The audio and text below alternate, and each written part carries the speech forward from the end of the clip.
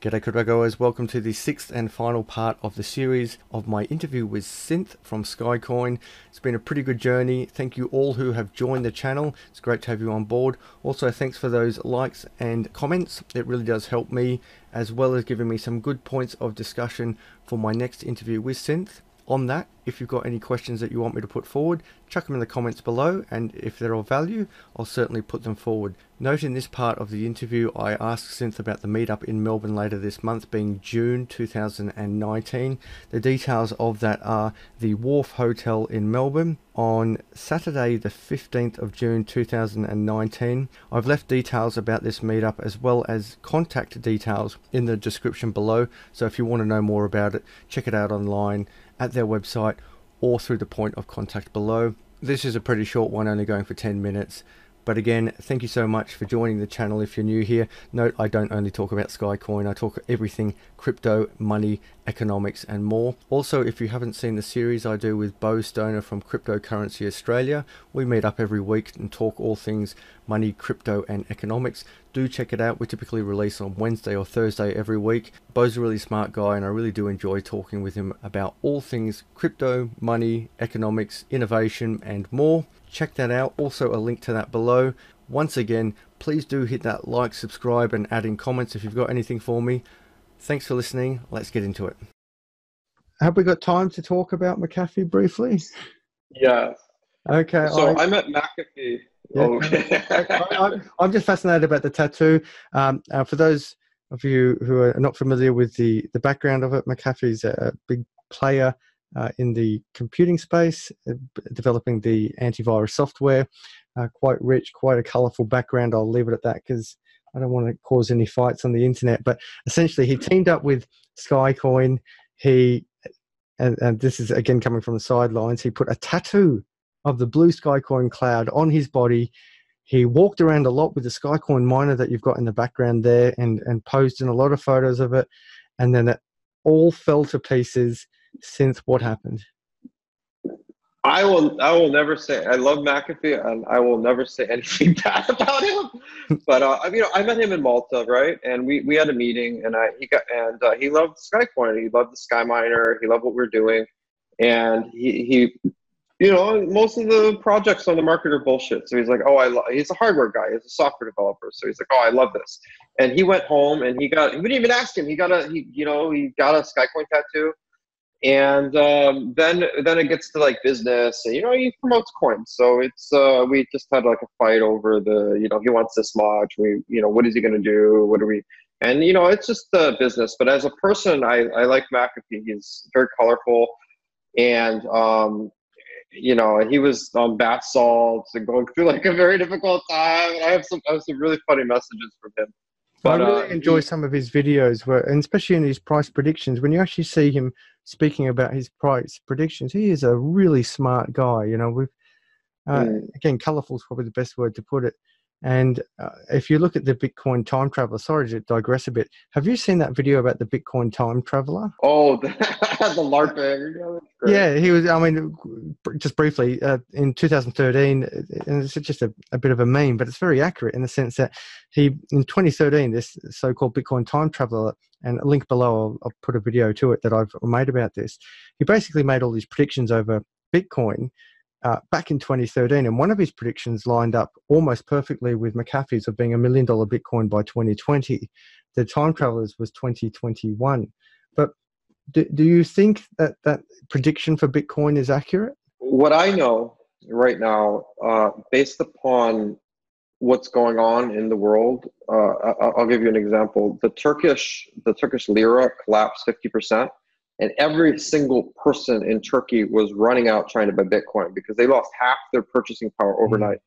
And there's nothing the government can do to stop millions of people on the street from getting their hands on any Bitcoin they can.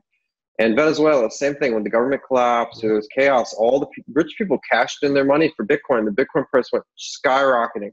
Trump just put aircraft carriers next to Iran and put troops in the Middle East. And all the rich people in Iran started dumping their money to get it into Bitcoin, anything they could. And the Bitcoin price, that's one of the reasons the Bitcoin price shot up to $9,000 is like Trump just said, we're putting the aircraft carrier next to Iran, we're deploying the troops. And so whenever you see this type of chaos, the Bitcoin price just skyrockets. And remember when Bitcoin was at $1 and we had the 2008 financial crisis, and Bitcoin went to $1,000 and went up 1,000x in 1 year just because of one financial crisis. So what I see, I think Bitcoin easily could, in my opinion, it's going to go over 30,000 and it's going to hit over 150,000, and then it might go to that crash. And then after that, when it eventually hits, I have no idea, but I could definitely believe, given that there's only 20 million coins, 23 million coins, and given the amount of people in the world that are trying to get their money out of these collapsing countries, that if you really look at, if people even only move 10 or 20% of the money that they have offshore into Bitcoin, we're definitely looking at the Bitcoin price hitting at least $150,000, possibly $1 million. And what happens is actually during these financial crises is the government's put in place capital controls. So they tell you can't, we're going to devalue your purchasing power. We're going to take your money. You have your money in the bank. It's going to be worthless, but we won't let you move the money out of the country. So for a lot of these people, the only thing that they can do is they'll buy like concrete or something with their money, export it to the next country over, and have the person pay them in Bitcoin. They'll just grab all the resources in the country they can buy with their cash immediately, right now, send it over the border, and get paid in Bitcoin for it. They'll do anything they can to get rid of the cash. And I think if you look at what's happening in Europe with these riots, and the riots are spreading, and the Arab Spring, and the Iran agitation is starting up again, I think we could I think Bitcoin is going to be doing very well from 2020 to 2025 is going to be crazy. I tend to agree with McAfee's prediction. Timing, give a year or two, but at the end of the day, I really think as a first worlder, we don't consider it that much, but you give a great example of Iran. If I had to flee that country, I can't take bags of cash. If I take the local currency, it's going to be worth nothing. If I take the American currency, the so-called global currency, it's going to be seized somewhere, or it's steal it at the border. Yeah, absolutely. Now, if I take gold, everyone go, well, how can I move gold? How can I move tons of, something it's going to be stolen? So legitimately, what other option do we have on planet Earth other than Bitcoin or a crypto where I have to move from one society to another? And even if I don't, in Venezuela, I've got a video, a show that I do with a big cryptocurrency guy in Australia called Bo Stoner for Cryptocurrency Australia. And we spoke about where do you put this money? And what some people in Venezuela were doing was they're actually buying washing machines and storing these washing machines as a form of getting away from inflation. Who's ever heard of doing white goods in that way? I've kept you for so long. I'm so honored. I just want to promote what your conference that's coming up in Melbourne and down here in Australia.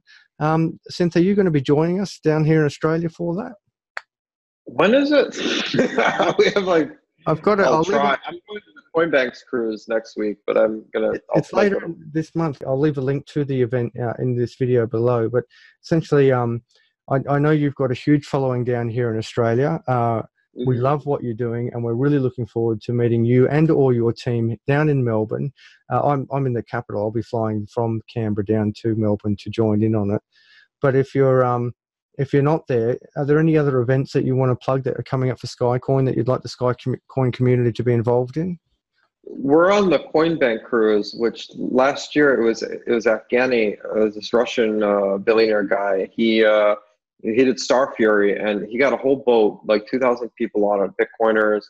He flew in 2 planefuls of Ukrainian models on the boat, and it was just crazy. There were so many. There were this feminist journalist showed up, and they were complaining about it. It was just out of control. This year, I think it's going to be more toned down, but we're on the Coinbank cruise, and so that's pretty exciting. I'm going to see how that turns out this year. I haven't heard of that. Is there video footage of that last cruise that you described that upset some feminists? Yeah. It's on Netflix, and they have 2 Netflix film crews coming down this year to film it because they missed last year. And for the average punter out there, how do they get a ticket on that thing? How much Skycoin or Bitcoin do they have to donate or buy? Like 2,000. It's not too bad. Great, that sounds awesome. I'll leave it there because I've as I said, I've taken up a lot of your time, and I'm very grateful to speak to you. I hope to do this again. For those of you who haven't checked out Skycoin, make sure you do look at it. It's very low at the moment relative to where it's been and where it's going. For more information, you can go to skycoin.net. I'm Adam Stokes. Please think about liking and subscribing to the channel.